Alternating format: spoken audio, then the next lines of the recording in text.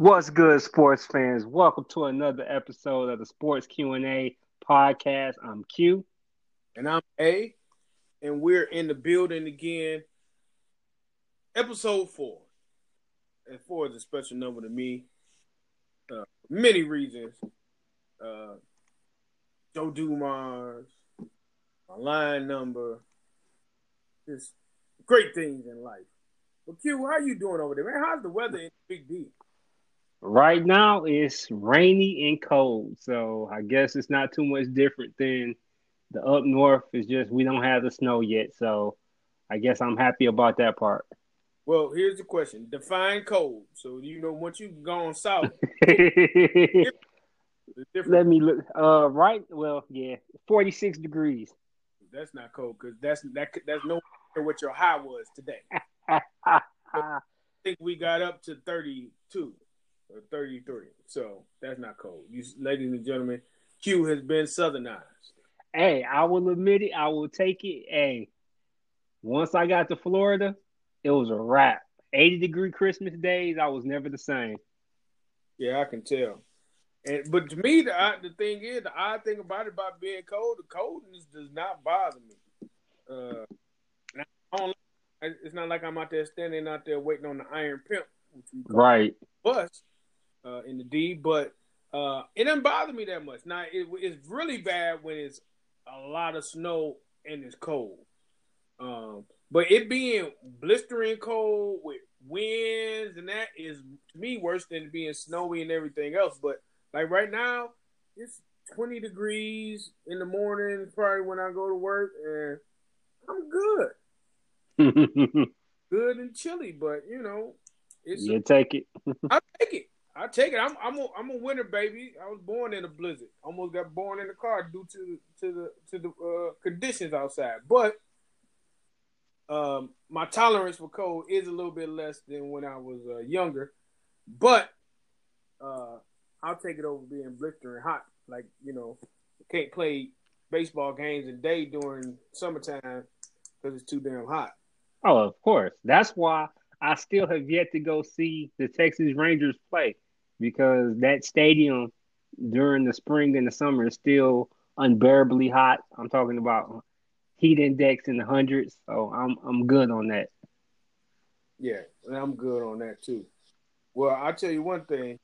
There's some people that are good on the college football playoff committee because they feel that they got it wrong.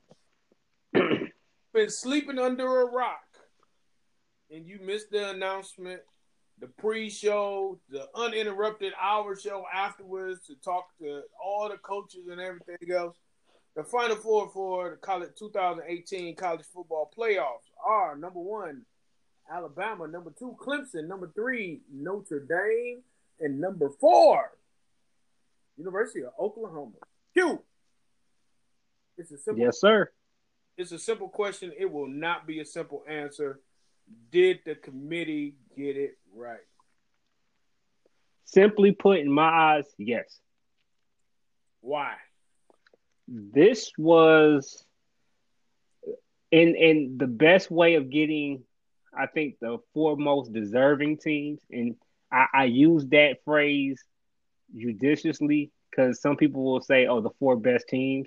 Best is argumentative because some people thought Georgia was one of the 4 best teams, but them not winning the SEC or not being the conference champion kind of knocked them down. Plus, they had 2 losses, and we've never seen a 2-loss team make the playoffs.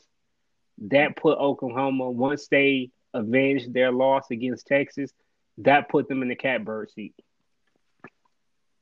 Okay. Well, see, for me, best is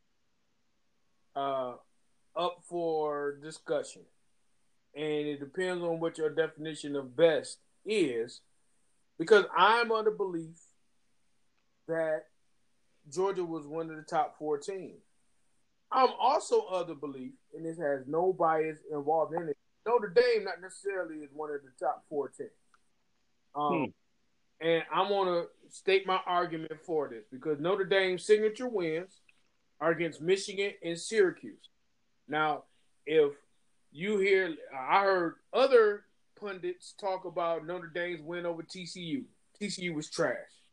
Stanford, TCU. not TCU. TCU is Ohio Oh, State. yeah. They were trash anyway. Sorry, TCU. You just got trashed in the incorrect information. But Stanford, USC, Northwestern, even though they won their side of the Big Ten, they're trash as opposed to whatever it is. The thing with me with Notre Dame, they made good and well win it all.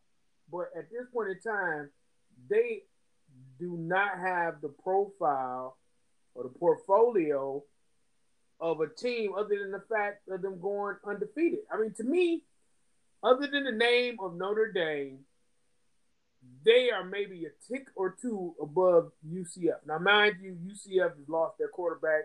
They played a great emotional game coming back, being down by 16 points, I think, to Memphis. 19 points. But the thing is that it's the combination that people act like they don't play a part in the history of or the history of teams or schools that play a part of it. Because if Notre Dame was, let's say Army, and had this, that's not fair. You can't go that far. What? If this was real talk, if this was Washington State with that same schedule, Washington State would be in there. But Washington State would have won a conference championship. So that's okay. BYU, no BYU. If BYU play USC, Northwestern, the equivalent type teams, beat a top-ranked Michigan team, I seriously think they would have been in. No way. No way. They would have been on the outside looking in. They would have been at number 5. I just think based on the schedule, and this is where it separates UCF from Notre Dame. UCF didn't play the teams.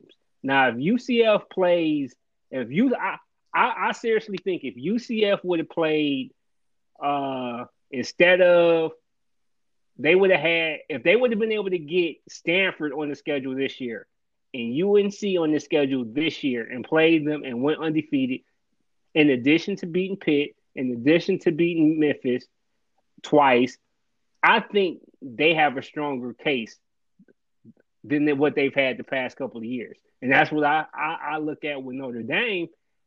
Despite, yes, I get the name cachet, the name reputation, but they still played the teams that were, they still play a bunch of Power 5 schools, whereas UCF play a bunch of Group of 6 schools. And that's what knocked them down. Well, but, I mean, the thing is, Notre Dame, if I was the ACC and I had my random pick of teams to play, look at the teams that they played in the ACC. But under normal circumstances, Florida State is usually good. But they can't knock USC is normally good. They can't knock the fact that USC, Stanford, Florida State all suck this year. So are you playing the team, the current team, or you're playing the name? Both. We know we are. But the same reason why people looked at if we're gonna call a thing and be real. The same reason why during that revenge tour, everybody got hyped because Michigan beat Michigan State, Penn State, and Wisconsin. And we know for damn sure this wasn't a traditional Michigan State team. And we saw later on in the season, Wisconsin wasn't the team that they were supposed to be. But that didn't knock Michigan down. But it didn't knock them down. But at the time that they played, they hadn't been exposed. Now, granted, it wasn't the traditional Wisconsin team at all. Michigan State, I beg to differ. Historically, it was the traditional Michigan State team. Shut up. I'm going to give them the credit. Under D'Antonio, that was not other than that 3-9 team, that wasn't the team that we normally face, that Michigan normally faces in Michigan State. Yeah, and you know it. Recent history, I'll give you that. Not recent history, but I'm just saying. But that's true, but they still, it's a different aspect because the thing is that you look at Notre Dame, and the teams that they were impressive against were unimpressive. I mean, they almost lost the Pitt. They should have lost the Pitt. The Pitt gave that one away. And I mean, to me, I'm not saying. I mean, they're in. So my opinion is neither here nor there. My thing is that the cachet of the team, and the history of the team, and of the program helped to boost them. Because when you compare them, yeah, they switch quarterbacks, they do that, but what does Notre Dame do that's outstanding? Their defense. That's arguably. Well, no, it's not. It's arguably. I'm gonna pull it up while you say. I'm gonna pull up and see where Notre Dame's defense ranks, because the thing is, and Notre Dame is the most. I'm gonna look at that defensive ranking. Okay, and I'm looking at this schedule compared with. Now you're saying they didn't. So who is your? If you're saying Notre Dame didn't deserve it, who would you have put in the top 4 then? Georgia. Who? Georgia. Why? Here's the thing. I'm not the committee, so the eye test plays a huge part of it as well. I saw at least 5 Georgia games. I saw at least 4.5 Notre Dame games. The eye test, when you're looking at, and you can't separate the two, no matter what the committee says, you can't separate that I'm looking at this and I'm also looking at matchups. And I'm also looking at the measuring stick, the benchmark, which is Alabama. That plays a part. You can lie all day and say that we didn't play a part. You want to get the 4 best teams. You wanted it to be teams that compete against each other that can win. Granted, when Michigan was number 4, they had no shot against Alabama. But we don't know that. And that's the thing. I mentioned this. I put this on Twitter. Everybody is looking at that Georgia-Alabama game and seeing how they controlled that game and saying, oh, see, that they are one of the 4 best teams. Maybe, just maybe, we're overhyping Alabama. This is the thing. They haven't, up until Georgia, name a team that Alabama, a complete team that Alabama has faced. They haven't. So maybe this is just the year that Alabama has kind of what you're saying about Notre Dame, has slid through based on name, reputation, but they haven't been tested. But we find them in a game where they were tested and they show their true colors. Now, what happens? Now, Oklahoma may not have the defense that everybody thinks they do, but what happens when they're faced up against the offense that can put up points? Because I go back to that LSU game. For a half, LSU was giving them fits. They just took too many punches. LSU had 0 push offensively. And looking at this schedule, Louisville listless this year. Arkansas State, Mississippi State, maybe Texas A&M. And we both watched that Texas A&M LSU game, and it was like, yeah. And LSU looked bad in that game. And that was a team that gave Alabama fits. Arkansas, no. Missouri, no. Tennessee, no. Mississippi State, 24-0. We saw that game. And truthfully, Mississippi State couldn't move the ball really.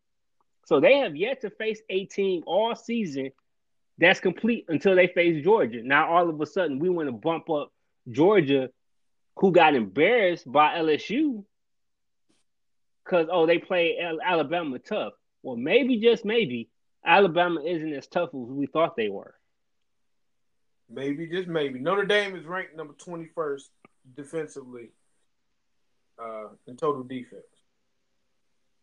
And that's pretty good.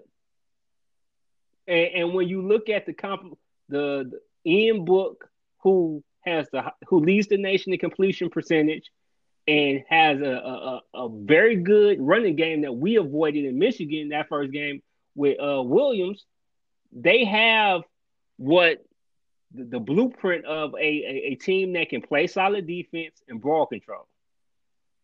So, I mean, I think them being put up against Clemson may be a bad matchup, but then even then with them, you look at Clemson. Who has Clemson played this year?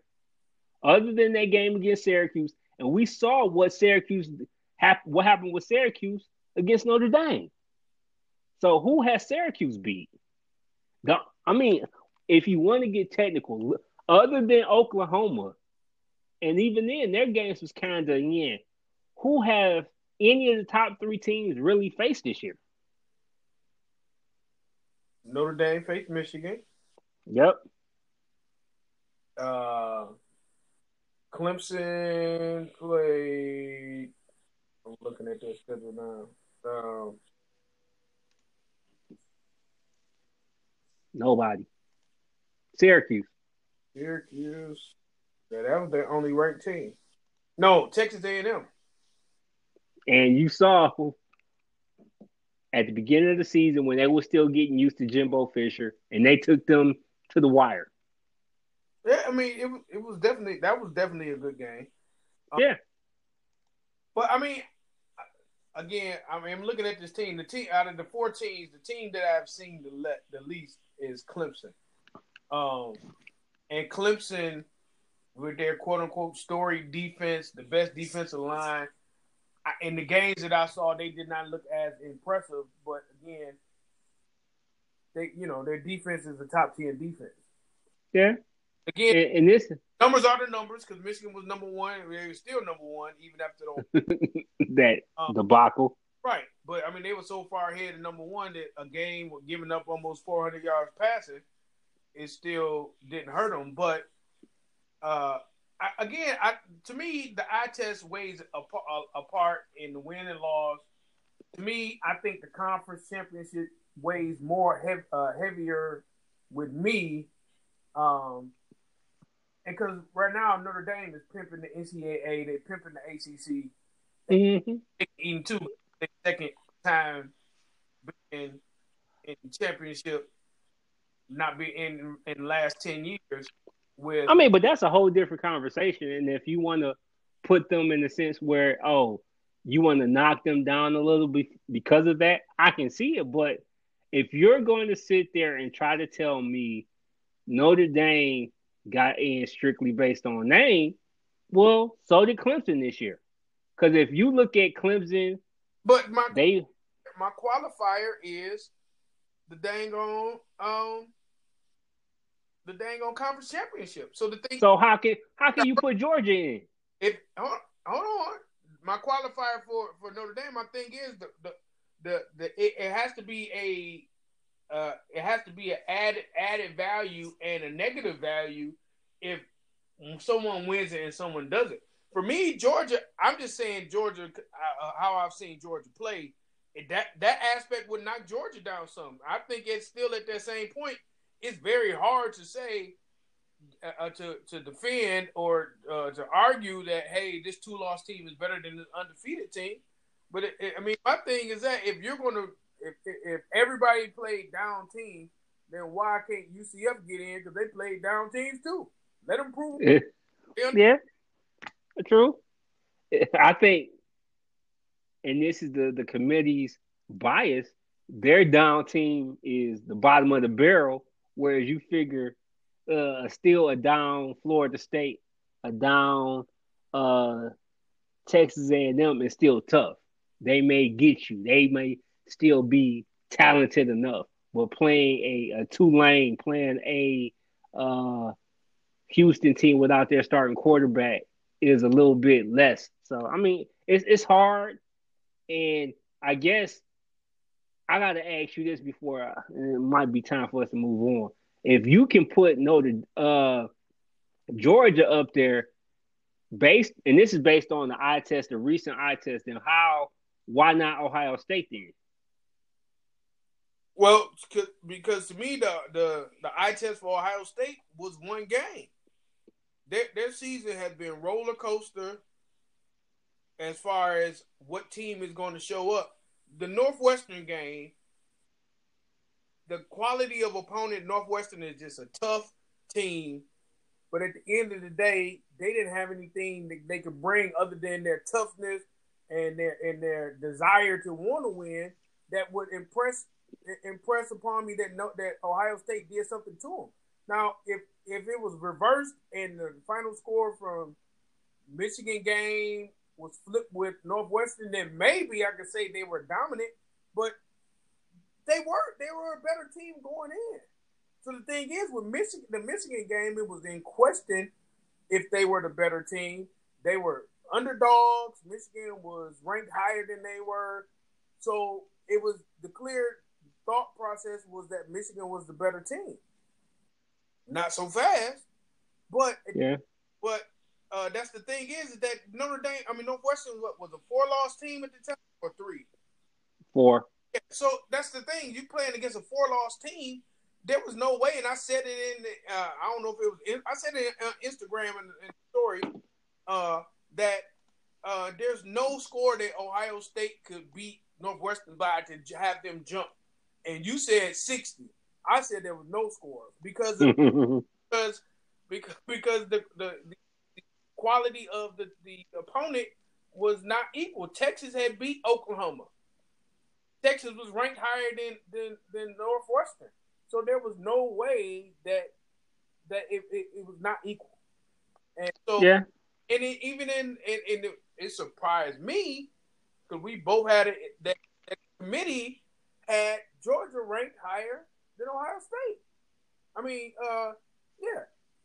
At the end of the day, And that's the interesting thing because when all hell broke loose, and I had a conversation with an Ohio State fan on Twitter, and he was, Oklahoma don't deserve this, Oklahoma don't deserve this. And I told you, I just let him rant because I couldn't even bring myself to even tell him, like, okay, damn, Oklahoma, you guys still weren't ahead of Georgia. You still wouldn't have got in. If Oklahoma wasn't there, you still wouldn't have got in. Georgia would have took you. So and I think that would have caused a conniption fit in Columbus. If they would have allowed a 2-loss Georgia team that did not win the conference championship to still be ahead of a conference champion Ohio State, oh boy. And I think that's why when it was all said and done, I think the committee was just like, screw it. It don't matter because we got the 4 right teams, so to speak. So we just going to put Georgia here because nobody's paying attention. Whereas if that would have been a matter of 4 and 5 instead of 5 and 6, they would be burning couches in Columbus right now. And I'll be laughing at it. Yeah, I mean, I would probably agree with it. I would probably have a chuckle at some Buckeyes expense myself, but that speaks volumes, I think, with them putting Georgia in front of it. And that's when they lie and say the eye test does not play a part, that played a huge part. Because a lot of people in the country feel that Georgia is the only team that can get Alabama a run for the money. Granted, because a lot of people feel that Georgia had that game won and some costly errors from coaching staff cost them the game. So I mean, but we can play that every day of the week. And what's to say you play that game again because we've heard that story. Oh, you play this game 10 times. How many times does Georgia win? How many times does Alabama win? I think giving Saban a month to game plan against Georgia, man, they smoked them boys. I mean, after losing that game, I mean, winning that game how they did, but if it, I mean, and I wouldn't even necessarily say that because the thing is, yeah, Alabama didn't play their best game, but Alabama can chalk that. That's just like somebody getting off against you and you get the win at the end of the game and be like, well, we didn't play our best game. We didn't do this. No, they had something to do with it. You know, how much? We don't know because Alabama struggled like this. I dare somebody say against Citadel in the first half. So we didn't see Alabama struggle like that or have to battle. And a lot of people, I mean, it's like with Alabama, yeah, it's becoming mundane with them winning all the time. And some people are bored of that, so they root against them. It's like any other sport. They root against the Cowboys, root against the Yankees. The teams that win and have the best fortune, people want to root against them. Yeah, I want other people to be able to do it, but right now, Saban got his show going on, and, and, Yeah. he got a little system, and he's doing his thing. It's quite reminiscent of how a coach, soon to be a former coach, is going had his thing going at his last two stops. Speaking of Urban Meyer himself, former SEC coach, announced that due to health, for the second time, he's going to retire after the Rose Bowl. My only question: what will be Urban Meyer's? The easily the second greatest coach of his era. I mean, behind Saban, there's no one that's been a better recruiter, a better on-field coach, and it's like it sucks. Well, I ain't gonna say it sucks. I mean, he's been mired. Only his biggest knock is his off-the-field issues, whether it's the alleged co-ed stuff in the arrest down in Florida, the whole thing with Zach Smith, and some of the innuendo up at Ohio State. I mean, because he kept his nose and his program pretty much clean as far as the players in Ohio State compared to Florida. That second after they won that second title, it was like the inmates was running an asylum down in Florida. And if there have been plenty of articles where the players they said it. The freshmen came in, them highly touted freshmen, and they were like, "We run this mug. I don't care about you seniors. I don't care about you upperclassmen. They brought us in to continue this path, and we gonna do this. If y'all don't get on board, that's on y'all, but we gonna do this." And it kind of set the program in a bad direction to where they're still trying to swim up out of that. Whereas Ohio State, I think he learned from his mistake and was able to kind of still recruit that high level guy, but found guys that bought into the system that weren't always necessarily the highly recruited, but they fit. They were urban guys. Mm. So it's gonna be interesting to see what happens beyond this, because I'm not sold on Day. I mean, yeah, he was a good coach for 3 days. I mean, for 3 games, but remember, they struggled in that TCU game. If not for a couple of questionable calls and a couple of bad plays, TCU was in control for the first half of that game. True. And what happens in crunch time against Michigan State when you need that end game or that decision? Or what happens, and this is what I brought up on social media, it's like, even if he is a great coach, can he handle the off the field stuff? Being the program politician, is he the guy that can handle the handshakes and dealing with the meeting with the boosters, dealing with the irate boosters if something goes wrong, or they don't, or if they take a dip in recruiting, or if they miss out on that one or two guys that they normally don't lose because the Urban was the closer. Yeah, and that's going to be really the telltale, the difference between getting that difference maker, 4 or 5 star versus a 3-star, Right. and also out of state. I mean, if you're Ohioan football player, the majority is your dream to play for Ohio State. So, that pipeline won't be affected. To me, I think Urban's his legacy is going to be very simple. He is a win at all cost coach, but dirty or not, I believe all coaches have some level of dirtiness in them, bending the rules to get players, telling the lies, everything else. And he's kind of like the Bill Laimbeer of college football. You love him if he's on your team. You loathe him if he's not. And that's from the side too, which is quite ironic for Ohio State, because I live with an Ohio State fan. And he hated him when he was with Florida, when they were whooping on Ohio State, and embraced them 100% all the way to the end when he was their coach. Of course. So, I mean, the thing is, on the field, the coaching, he did his thing. He held his own. A long legacy from Bowling Green to Utah to Florida to Ohio State. And you can't knock him. I mean, granted, probably after he retires in some years, you probably gonna hear some stories that are gonna taint his image even more. The things that have been rumored that nobody's really proven or really talked about in general, in great detail.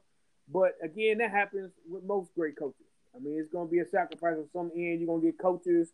They talk about what is the thing, Black Wednesday or whatever it was that they called. I saw a story on Facebook of one of my former football player from my high school talked about he played for him in BG when they did the Black Wednesdays or whatever it was, and was kind of referencing those things and the fear that the incoming players had of that, and they didn't want to mess up because of that. So again, I think he's 2 to Nick Saban's 1. During the time frame they were coaching. Unfortunate, Michigan couldn't beat them, or didn't beat them. But I mean, I think he needs to stay away. Don't know if he will. I think that's where he is with that. And that was my next question. Do you think he's done? Well, last time he said he was done, he was out 18 months before he went to. Yep. I think physically it's a different. You really didn't notice it in Florida that he was going through the health struggles that he was with the headaches and the brain. But in Ohio State, you can see it physically. It is affecting him, and I think when you are going through physical ailments and operate at such a high level at your profession, that you're at the top of your league, you can't turn it off and down and shift to a lower gear because you want the results, and you know that in order to get the results, you have to push it to the limit. And I think for his health, he probably needs to stay away. But I don't know. It's kind of a player that's been playing their whole life and not knowing what to do after it's over with. Right. So going back into the booth and being an analyst, is that going to be enough? They're going to be. It's not going to stop colleges and pros from potentially calling on them. It's about will he answer their call? Because the thing is, if you're doing it because of your health, you really got to put your health first. That's just it at the bottom line. And that's the one thing I saw some people. This has been the conversation. Oh, is he done? Is he going to stay done? And I think he may get that itch a year or two from now, but the only way he comes out is for another premier program. And I mean, unless something happens with a couple of teams, I don't see. Well, Michigan is already off the list because of him being at Ohio State, but with Notre Dame and maybe USC, those are the only two schools I can see him ending at. And somebody brought up Notre Dame. I was like, what happens to Brian Kelly? I'm like, I don't see Kelly leaving. And right now with them, a national championship game and another playoff appearance, unless he just falls off the mat next year or within the next 2 years, Notre Dame's not going to fire him unless there's a scandal that comes out. He's not going to lose that job. So the only position I can see really being an attractive job is USC. And I really don't – I think they're setting it up now for Kingsbury to take that job once the head coach falters again. So it'll be interesting. I think despite what a lot of people are saying, he may be done because, as you said, the health is a totally different thing this time compared to what it was at Florida. And his wife, even after the Michigan game, you could tell like just the emotion that came from that game, that they were like, okay, yeah, this is a hard season. In addition to all the stuff that we've dealt with that y'all knew about, we were dealing with this also. Oh yeah, definitely. To me, I'm gonna answer what you talked about. See him going. The only other place I can see him going, I can see him going to Notre Dame. That's if Kelly decides to take that jump to the NFL, because the NFL may be calling. You have teams that, based on his offensive prowess that he's been able to show, and other stops and type that he may fit the protocol or the type prototype for certain teams. And I can see it because him potentially going depending on this time frame. And yeah, I know throwing it out there, it's to Alabama. Because only thing is that now him going to Alabama is to prove that he could outdo Saban, which you know what I'm saying, second fiddle to where he has he has 3 championships, right? Meyer, Who's no Meyer, yeah, 2 in Florida, 1 in Ohio State. Being able to go and follow Saban and win championships, that's the only other place I can see him coaching. Of course, that's pipe dreams. Saban can do no wrong, won't leave Alabama without 3 truckloads of money from somewhere else, and Boost is hanging on his feet. Right.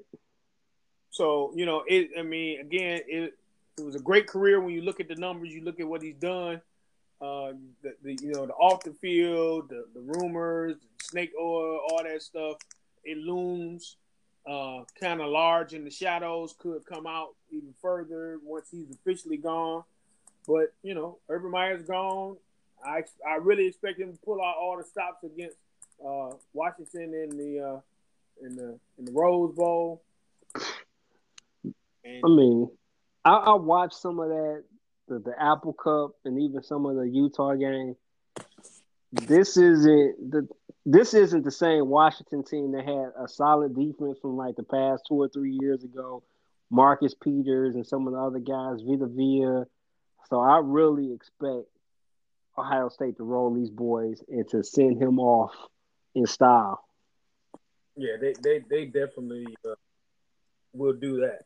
So let's make a quick transition to, you talk about sending somebody off in style. When you're looking at the NBA, and you're looking at how it's becoming a superstar league, you had quite an interesting article that came out this week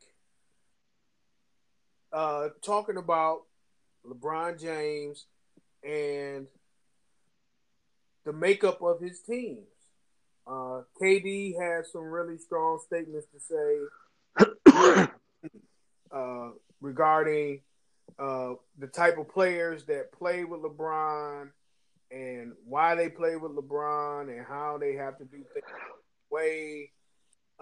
Basically saying that, it makes sense why certain guys wouldn't want to play under LeBron. And I'm gonna do a quick quote from KD. He said, basically, it depends on what type of kind of player you are.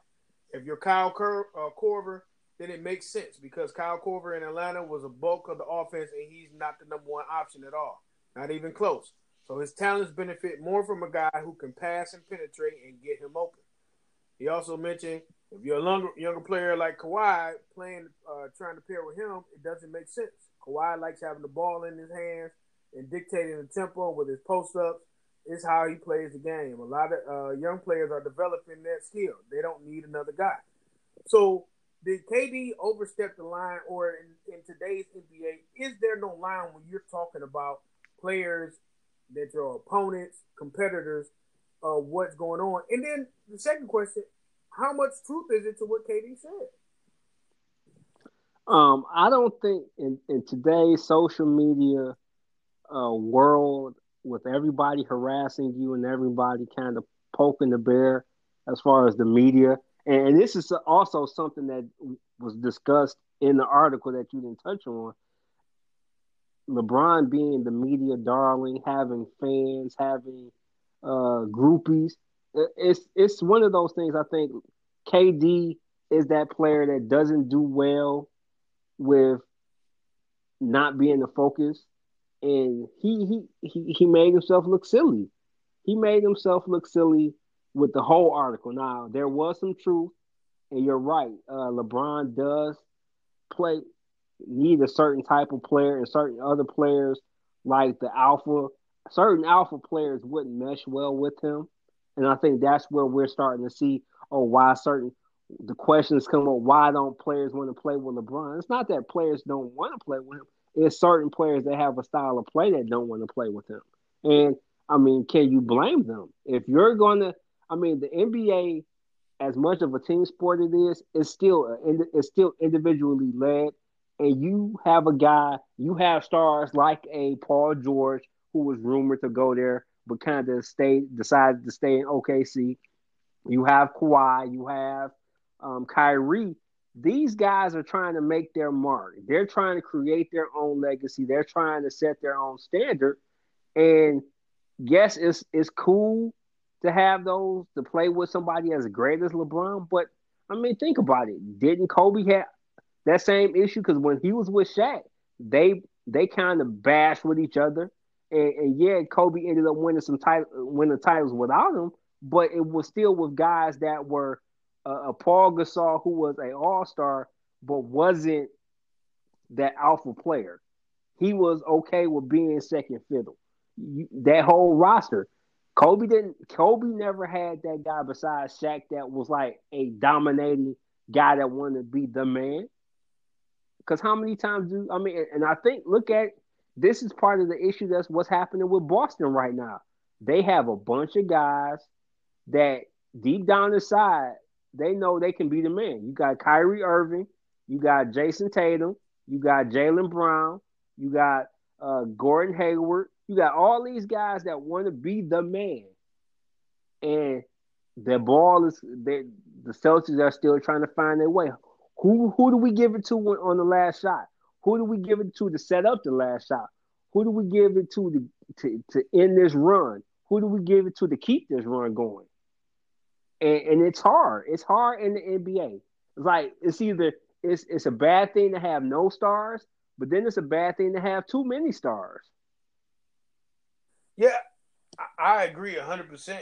And I think the Celtics argument kind of, even though you don't agree as much with KD's argument, is you have to have people that's willing to follow people. Everybody can't be a leader. Everybody's not built to be the A1 man. Everybody's not meant to be the CEO. You can still be a VP. You can be the COO. You have to play your role. I think the biggest thing is understanding your role.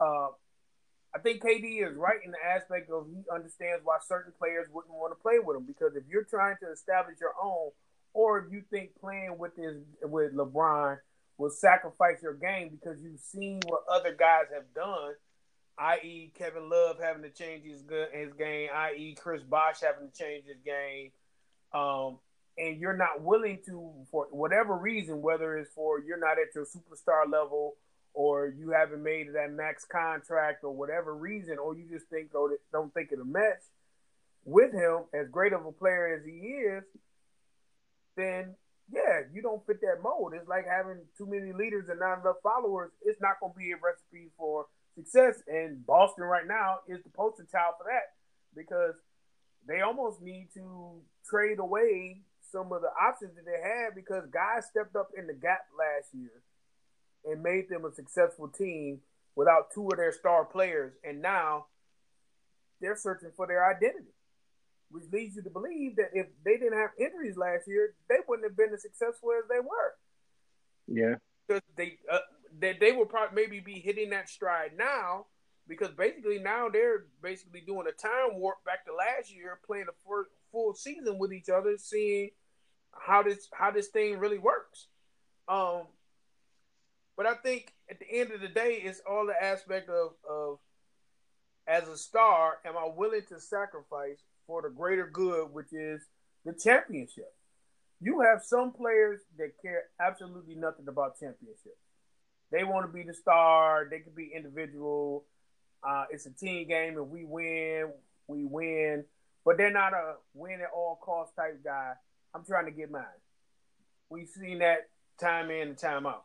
I just think that KD's statements are viewed negatively because he's known to put his foot in his mouth, his ugly feet in his mouth. Right. And so people kind of cast it off from the side. But say if this was in retirement, Chris Bosh saying the same thing, it would be received much differently, because Chris Bosh went through it. He won championships in that manner with the player. And yes, as a player who has been the man for however long you were, because you had to be the man to make it to the NBA, taking that conscious step to downgrade your game, change your game to fit in the system where the world doesn't revolve around you is a huge step to take.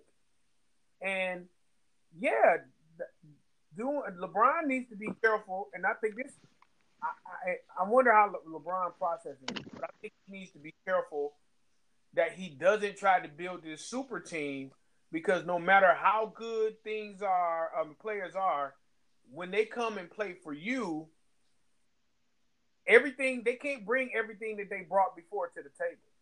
Right. And that's the biggest thing. I mean, you look at, and even though he didn't get a fair shot, a long enough shot, you look at Melo, and Melo brings a certain type of game. Houston's job to figure out how they make that fit with them. You can't just accept this guy for his offense and then try to knock him for his defense when that's been his career.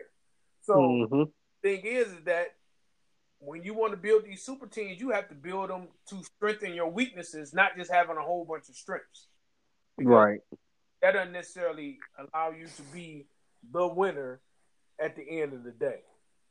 And that's the hardest thing to kind of determine from a distance.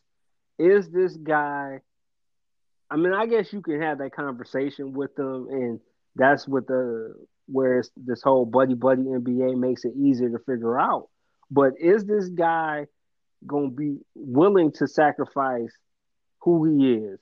Is he willing to take the Kevin Love role? Is he willing to take the Chris Bosh role to win? And it's not even just with LeBron. I mean, LeBron is the easy target, but think about it. We had these same questions with Westbrook. We just were surprised that Paul George stayed, and we're seeing now that it's starting to work. But there was some growing pains with that.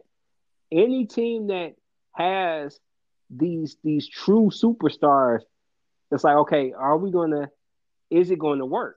And the issue with KD is we never saw that. We didn't see a matter of whether superstars want to play with KD. He went and played with, it was homegrown with Oklahoma City, and then he took his talents to join another team. Now, he was able to kind of mesh in with it, and it worked out, but we don't know if, like, say he would have stayed in OKC, and Westbrook leaves, are superstars flocking to OKC to play with KD? We don't know that. Right, and I don't think he'll ever be in that situation unless he leaves and goes to a team that's a up-and-coming team, because I think KD, as good as he is, I don't think he views himself as the star of that team, the leader of He's that not team. An alpha dog. He's not. Right. Yeah, but I don't think he has to be. I guess when I say alpha dog in that situation, I mean to the point where he wants to be the focal point. He's okay being a Robin. He doesn't have to be Batman everywhere he goes. And that's why he went to Golden State. It was easy for him to settle in and be a Robin to Curry's Batman, in addition to having some super friends. Right, but the thing is, he's the most souped up Robin in the history of Robins, because he's a player. So the thing is that him going to Golden State allowed him to be able to still play his game and not have the pressure to all the other things that come with being the leader of the team, which may speak volumes to wherever he goes next if he leaves Golden State. Him going somewhere where not necessarily players as good as him, but if you have a core that's together where, and I'll use an example, just because it's evidently clear, like in Philly, that Embiid is the leader of that team. He doesn't have to answer those questions. He doesn't get the brunt of all of that, so it doesn't affect his game as much. Because he was getting criticized much heavier in OKC than he is in Golden State. So the thing is that if you know how you function and if I can avoid the limelight and avoid those pressures, I'm going to do that. And I can still be a top 5 player, still be arguably one of the best player in the league, and still win championship. Who wouldn't do that? Yeah. I mean, to me, because at the end of the day, the alpha dog, it ain't too many alpha dogs in there. It's guys that think they're alpha dogs and want to be alpha dogs, but true alpha dog, that's a hard road to take because it's a solo road. You not liked. You know what I'm saying? You ridiculed everything you do. That's LeBron. Even though LeBron at times is not, people don't view him as having that killer instinct. Killer instinct has nothing to do with the alpha dog. And people want to combine the two because Kobe, in my opinion, was the last killer instinct guy that was at that caliber. So people want to compare, of course, split hairs where LeBron is not Kobe. Yeah, he's not. They're different type of players, but that being that killer instinct and being an alpha dog are two separate things, which you can be both at the same time, but you can still be successful one without the other. Right. But I mean, to me, I just think if it was somebody else who said it, like say if it was Kevin Love, who's a current player who played with LeBron, taken a totally different way. Hell, if Kevin Love said it, it may be taken in a negative connotation. And he even brought racial lines into that, just because that's just the status of how we are. That he would be viewed as hating because LeBron left. But I think it just takes a special type of mindset to be able to play in that environment, knowing what you're getting into. But some guys don't recognize and realize it, and you'll see it as the evolution of this Lakers roster. So, what guys are willing to sacrifice to come there? What guys are willing to change their game? And how many guys the team feels that they're not, and they get rid of them.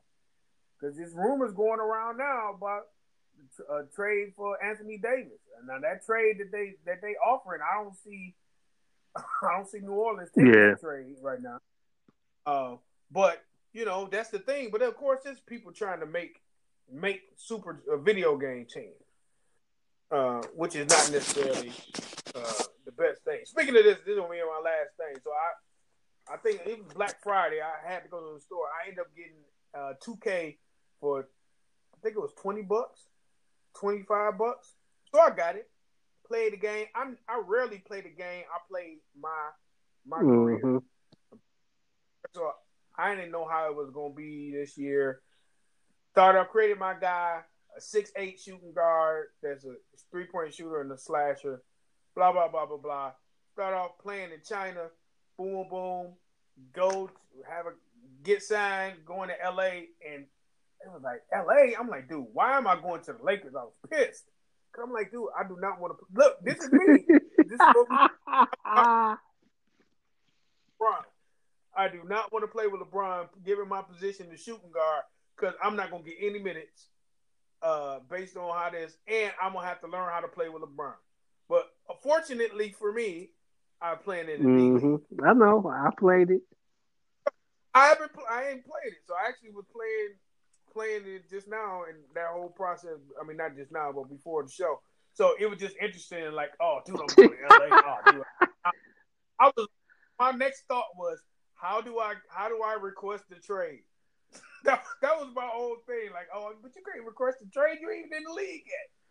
So that was just ironic. Like, dude, and my skills are nowhere near. Now, if we were talking about some college football or Madden when I was playing Madden, yeah, I can play with anybody and any team.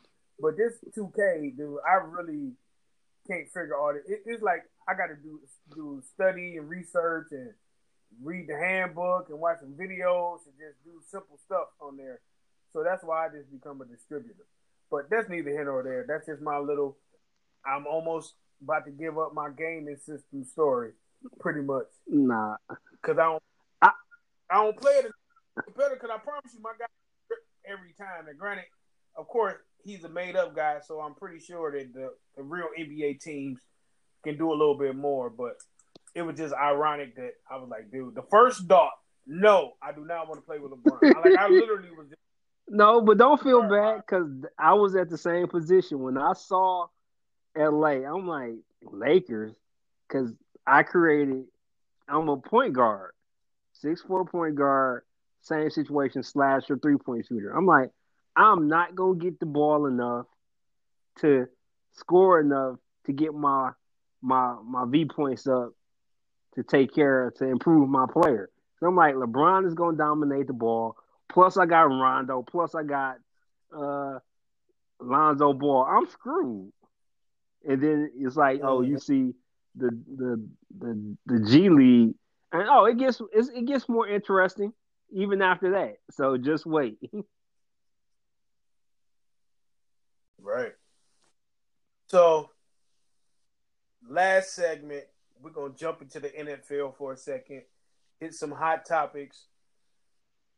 The first one, the only NFL team that's owned by the fans, Green Bay Packers.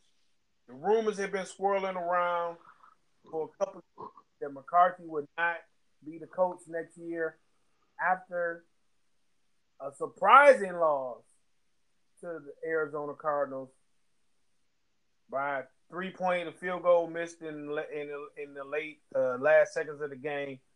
Mike McCarthy was fired. Is this the kiss of death for Aaron Rodgers, or is he going to be able to parlay an opportunity to get back to what's been eluding him for a decade, which is a Super Bowl? I mean, this should help because everybody that has been following the Packers for the last couple of years looked at McCarthy as the issue. I don't remember the exact stat, but they talked about the Packers had 50 run plays over 2 or 3 games, whereas I think Rodgers may have passed the ball 50 times in one game, and they were talking about how imbalanced the offense has become, and it isn't for a lack of talent at the running back position because Aaron Jones has played well recently. They just don't give him the ball. So maybe, and I guess it all depends on who they name as the replacement because we've already heard certain names regurgitated, thrown out there, and admitted that there's no substance. They're just trying to throw names up there and see if anything sticks, i.e. Jim Harbaugh. It's like if they get the right coach, then yeah. Because my question to you is this a job for an established coach or a young innovative coach who may? Well, I think that Aaron Rodgers over this past 3 years has made this coaching position so having to be somebody who can have some level of control over him only if they have his respect. And I think he will only respect someone who has been where he's trying to get back to, which puts him in the retread pile.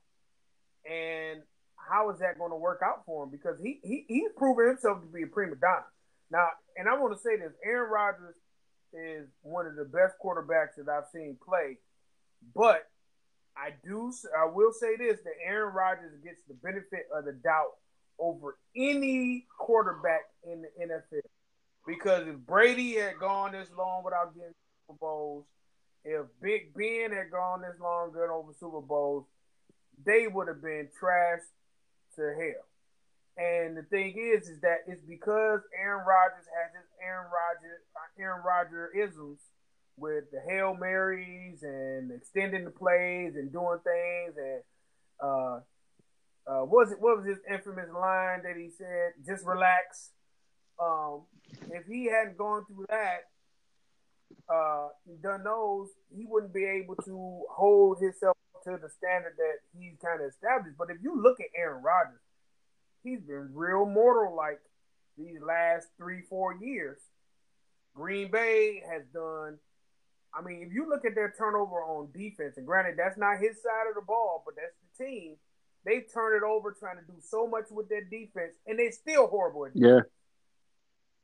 Yeah. And the thing is that Aaron Rodgers, I'm going to make this comparison. People are going to say I'm crazy, but Aaron Rodgers, for Green Bay, has been what Matthew Stafford has been for the Lions, has tried to erase the defensive deficiencies of their team, and has had fourth quarter comebacks, Hail Marys, all these great passing yards because the defense had put them in such a great hole. And it's been the same equivalent. Now, Matt Stafford this year, I don't know if it's an anomaly. I don't know if he checked it in and just counting his chips.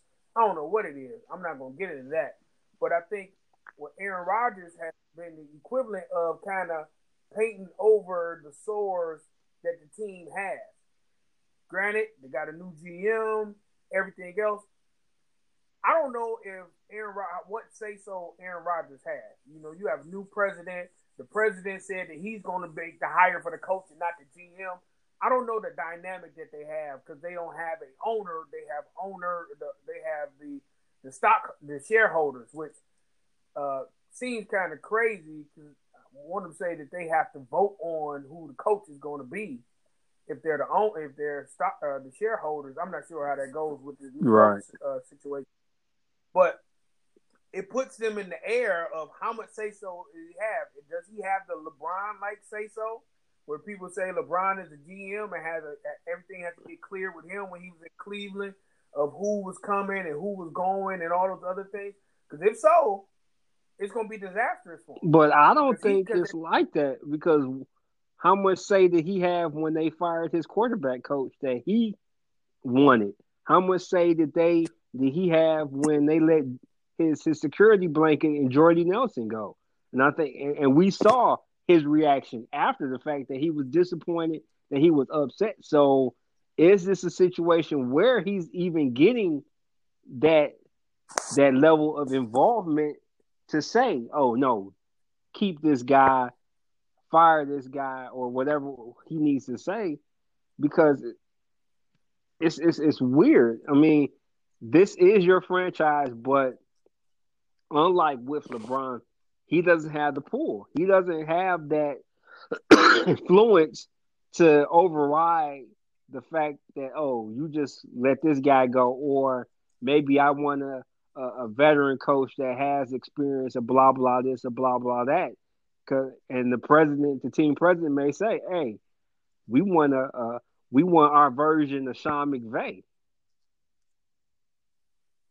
Yeah, I mean, it's going to be interesting because he's been vocal with his displeasure with the organization. And you see it that you had an assistant coach that was vocal and critical of Aaron Rodgers get released because of it this week. So, you know, to me, it seems like as we're moving forward, he has more and more control and more say-so, and I think that's dangerous. I think this is – you've had certain situations where I'm sure that Brady was involved in conversations of, hey, Brady, this is what we're going to do. What are your thoughts? I don't know if he had the yay or nay. I'm pretty sure he did not with Belichick having all the control he has. But this is dangerous and uncharted territories in the NFL of a quarterback having to say so, because if they allow this and he does this, it could be disastrous for this franchise going forward because there's no heir apparent to Aaron Rodgers. Right. Aaron not playing out his contract. There's no way. He's been injured 3 out of the last 4 seasons. And you're talking about the last 2 seasons he didn't even end on his own. This season he really should sit out, but his ego and pride won't let him. He may end up being hurt again. So the thing is, he's not the Aaron Rodgers. He's on the decline of his career. So it would be wise for him to make sure he makes the best decision for himself. I mean, to let the team make the best decision and just work within that. He needs an offense that's going to allow him to be able to not have to do so much. Only break this in case of emergency. I still efficient, still have quality tight ends and wide receivers to be able to do something instead of having to be Superman because he won't last. But is he gonna allow that? Because I mean, you can have, and when you look at the talent around, they've tried to put that in place offensively. Now we you just said the defense still has its issues, and it's probably gonna have some more issues as they decide what they're gonna do with Matthews and some players that are getting older. But they've tried to turn over at running back. They tried to bring in a guy.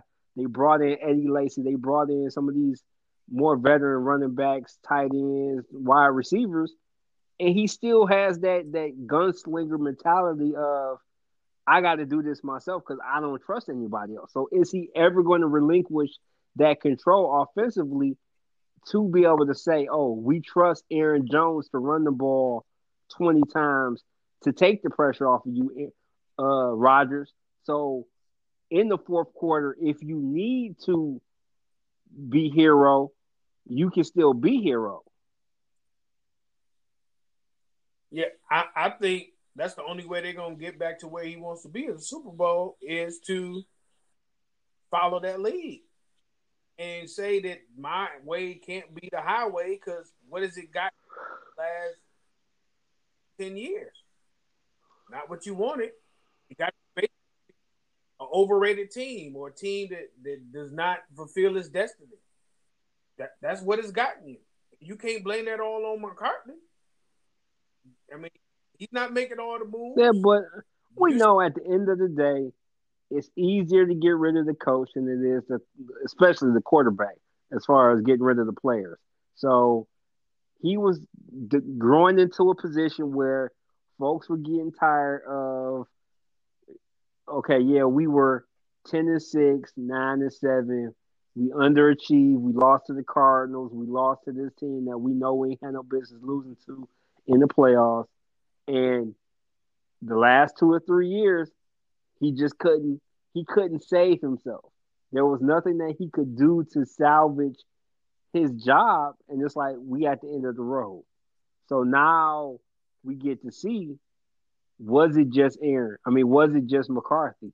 And I think that's the thing with any time that you replace the coach, but you keep certain key pieces like the quarterback or even the offensive system. I mean, the Lions are dealing with that right now with those that felt, oh, see, this is what happens when you get rid of Caldwell. Well, Caldwell had a bunch of his own warts.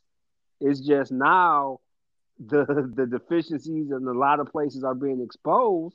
And I got into a heated discussion with someone who had the nerve to tell me with Caldwell the Lions would be 7-4 right now, and I had to laugh at him to a point because I still had to respect him because he was my daddy. But I don't see that, but you have some people that believe that, and it's hard. But sometimes you have to take these chances. Do they always work out? No. And this is a pivotal position. I mean, and even going back to our early conversation with Ohio State. I mean, Green Bay and Ohio State are the equivalents of teams that have been up there. They've set the standard in the divisions and their conferences for the last 10 years. Now what happens if if Ryan Day isn't the answer? What happens if the guy that Green Bay hires isn't the answer and they spiral down into a situation where they're chasing coaches now, even beyond Aaron Rodgers? Because that's the thing. It's like, okay, you hired the wrong coach and now you lose Aaron Rodgers.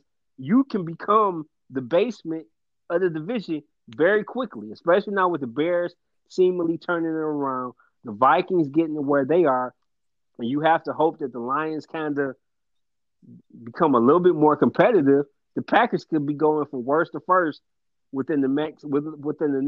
I mean, from first to worst within the next 2 or 3 years. Yeah, it's definitely key for them to make this right decision because again, that window of opportunity for him, the type of player that Rodgers is, he won't be playing till Tom Brady type years. So that window is closing, and you have your heir apparent. So what are you going to do? Make that right. This next decision is going to be best. Now, I will say this, jumping back on the Lions thing real quick. I do believe that they will have more wins, only because they played a different type of style and they basically were able to air it out. And they were able to do more with less because they had no running game. But they're apparently trying to establish having a more balanced offense, which is going to take time to kind of play itself off offensively. So I would just say that under Caldwell, playing Caldwell style, because they became pass happy at the time when they couldn't run, they probably will have 1 or 2 more wins. Doesn't mean that I don't think they'll be 7-4. I think they will be 7-9 at the end, maybe 8-8, but not 7-4 right now. Not how Minnesota and how Chicago is playing. Won't give them 7-4, but I will give them a +1 or +2 as far as wins. And I can see that because I can see the Jets win and maybe one more. But then, do you think they beat New England and Carolina? I think they. I actually think if.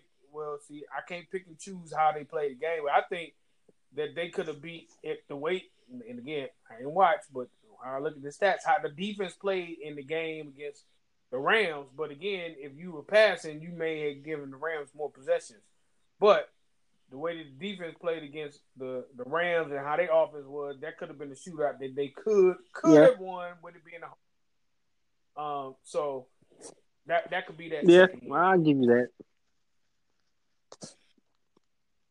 So here's the thing: are we about to jump deeper in with the political, the black eye of the NFL, which we could talk for days? I mean, we can close the show with that. I mean, it's the NFL is going NFL, and obviously right now it's looking pretty bad for 2 teams.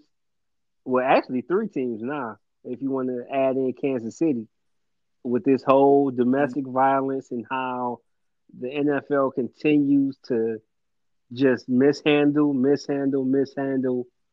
and try to put shit on top of dirt and expect us to accept it. And I think this is why and I've told you before, as far as with your decision, I respect your decision. But this is why a lot of people look at the NFL like, dude, you've always been corrupt. You've always been shady when it comes to doing the right thing. And for those who just decided, because of Kaepernick, who we're seeing still out of the league despite Johnson, the former quarterback for the Bills, being signed by the Redskins despite not having played in 3 or 4 years, it's like, we know what the deal is. And if you say any otherwise, you're lying to yourself and you're delusional. But this is the league, and the league is going to continue to lie to us. The league is going to continue to mislead us and act like they care about certain topics like domestic violence. But when you have a situation in the case of Kareem Hunt, where the Chiefs and the NFL knew about this since February, almost a year. And the only reason why they're acting is because of the video. Shame on you, NFL. We have a situation with Reuben Foster. His girlfriend said he beat her up. He was charged. She recanted the story. Everything seemed to be okay. Now it's coming out. She lied about the recanting because she wanted to save him. Whether this is true or not, and I think even when I see this, it's like it's a hard decision to make. But knowing all this uncertainty, why the hell would the Washington football team sign him? And you had a guy that was well respected in the league, and Doug Williams, come out and cape for this guy. You got to be looking stupid, Doug Williams, because whether it's true or not, this is bad publicity. And the Redskins should have never signed this cat. Yeah, so I mean, but that's the malfeasance that the NFL is guilty of. I mean, win at all costs. It's barbaric. We overlook everything. I mean, at the end of the day, how things are handled now are because of how things were mishandled in the past. In the past, it would be nothing. Hey, it's football. He's a football player. Blah blah blah blah blah. But if you look at other sports, look at, and I think Addison is his name, the infielder for the Cubs. Mm-hmm. He is convicted of domestic abuse. He got suspended. He served his time. The GM came out with a statement. He came out with a statement. He's playing professional sports. It's because of how things were handled. You tell me the NFL, with all the security, former FBI folks that got security, nobody saw that tape until it was released by TMZ? That means you didn't want to see the tape. You didn't want to see somebody that was a budding superstar fall by a mistake that he made. That's on you. Right. So now throw out the baby with the bathwater because you didn't do things the way that you were supposed to and manage it. You have to manage it properly. And the NFL is constantly dropping the ball and fumbling and getting flags on the play because of how they have mishandled it. And the thing is the expectation now is that they will mishandle these type of situations over and over. When you have teams signing guys that are like of Hardy and Ruben and all these guys have had these things, documented things of what's going on because of what the guy can do. Now, granted, I am not a proponent of you get one strike and you done. I am a full advocate of second chances, but that comes with its limits, and it also comes with stipulations. The NFL has not made it very clear of what those are. This old broad brush commissioner's exempt list is a crock of bull, because at the end of the day, this guy's on the commissioner list. Basically, mean Kansas City dropped him. Nobody else can touch him. While we do the investigation we should have did before. Right. How come they not held accountable to do the investigation in February and say these are the conclusions of our investigation? Why? Because they didn't even do a full investigation. They didn't even talk to the lady that was part of the incident. So that's the thing, is that it's kind of like, okay, yeah, I'm going to handle it, and then, okay, I'm not going to have to deal with it unless you bring it back up. I'm just going to tell you I'm handling it. So the thing is, it's so frustrating to see the largest, or at least the most money-producing sports industry or sports league in the country really just take no precautions into protecting the human capital that supports their league. And that's players, fans, and everybody else. It's just disheartening, and that's why things like this was not the original intention of me not watching the NFL. And yes, I was like, hey, I'm just gonna go ahead and watch it and blah blah blah. But these are the things that make it easier not to watch. Like the urge to watch, like my Sundays and Thursdays and whatever other days had just been fully occupied with NFL. Well, now I really don't miss it. Like, I check in on what the Lions have done by looking at the box scores and things of that nature, but it's easier to detach from that because personally, it's becoming further and further from my values. And granted, if I expect sports to meet my personal values and morals, then I'm sadly mistaken. But when it's such a gross negligence in even the attempt or the perception of the attempt to do so, then that's why it's easier for me to just not support in the way that I can. And granted, me not supporting is not any other mission except for myself. Yeah. and I'm cool with that. But it's just because you do things like this and you get paid millions and the league is worth billions and you really see what matters is the money. Because anything that affects the output is going to be kind of overlooked. Okay, well, we can still win. Have this guy in here, we do this little thing, and he's back in 2 weeks, and we good. We good. Because the same thing, you go back and look at Ezekiel Elliott. That type of situation, how did they deal with that? It was a back and forth. He kind of backed off, like, all right, we're going to deal with it, and went away. Not necessarily he wasn't convicted, but it sure was real close to that situation that they felt they had to do something when they could have done things originally. But you have to create a system that allows you to be able to do this fair and just to all parties, innocent until proven guilty, and let it be equitable. But it's difficult when you don't care, and that's what to me it just appears that the NFL doesn't care. It's so inconsistent, and I think that's where the frustration comes in. Because, like you said earlier, if we can run if you guys can run these background checks, these investigative reports for rookies, and can find out, oh, your mom used to work here or did this. What's this about? Then you could have got that tape. Or you can dig a little deeper to find out what's going on in this situation because there are signs. But because Reuben Foster was a high-profile second-year player that was showing promise, oh yeah, we don't want to do that. Or Kareem Hunt was one of led the league in rushing last year. Unlike Ray Rice, we can. Hopefully, this doesn't come out. Hopefully, we can cover this up, knowing it's going to come out. In this day and age, nothing stays hidden when it comes to stuff like this. So you should know better by now, NFL.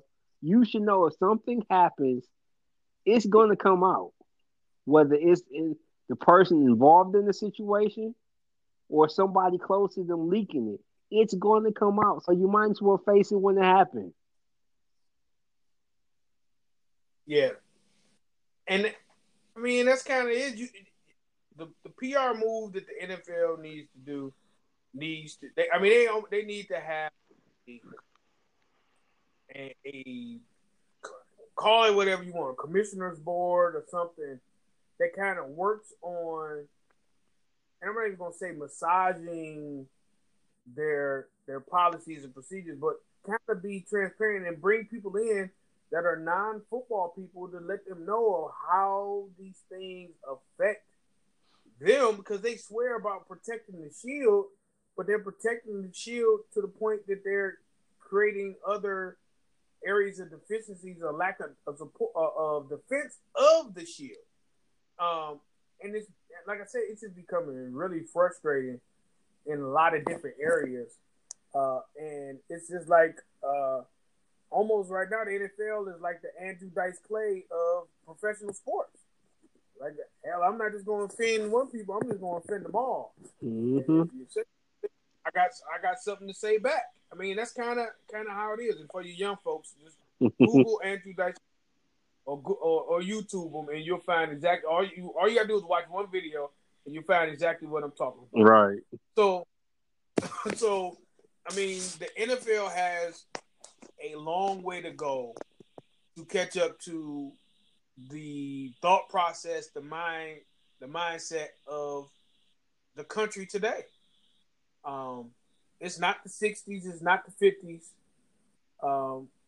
You got to do better, and I'm just gonna leave it like that. You have to do better in managing and in the feedback and every aspect.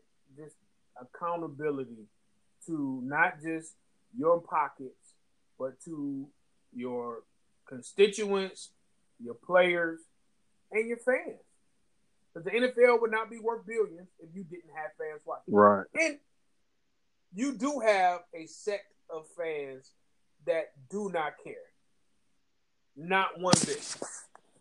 because all of the things that are going on that people view offensive, they don't view offensive, and that's just the status of the nation that we live in. But that's not everybody, and you can't operate in that bubble, regardless of whatever the beliefs of you or your ownership. You can't operate like that. So my soapbox is done. I'm gonna throw it in the street. But I mean, like I said, frustrating. I just want the NFL to do better. I want to, at some point in time, feel that I can watch the NFL without feeling conflicted within myself of supporting something, an entity that doesn't support some of my beliefs. Because some of my beliefs I don't expect them to, because it doesn't relate to that thing. But they're just getting further and further from my belief system of just how things should work. And I'm not trying to tell you how to do it, nor am I trying to volunteer for what I created as the commissioner's board or whatever it is. But I just think something that needs to be done, something more, and involve more people other than people that are just NFL minds.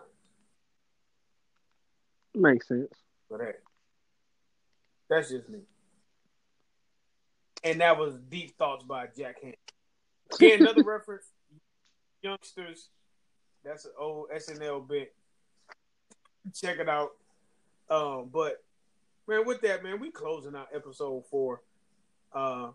Getting closer to Christmas. Within the next two episodes, we will do our Christmas wish list and talk about some of the things. But man, this has been a great episode. Make sure you check us out. Follow us on all the platforms. Facebook group Sports Q&A, on Twitter and Instagram sports_QA. Also on Twitter sports_QA_preps. And the website www.sportsqanda.com. And you can check us out. Follow the podcast on iTunes, on Anchor, on Spotify, on radio.com. Just subscribe. Give us feedback. Email us. That's right. I said email us. sports_QA@yahoo.com. Reach out to us. Follow us on Facebook. But we want your feedback. Share the link. We want input. So you will be able to see, we will on Instagram and on Facebook send out the link to the podcast once we do all the editing and good stuff.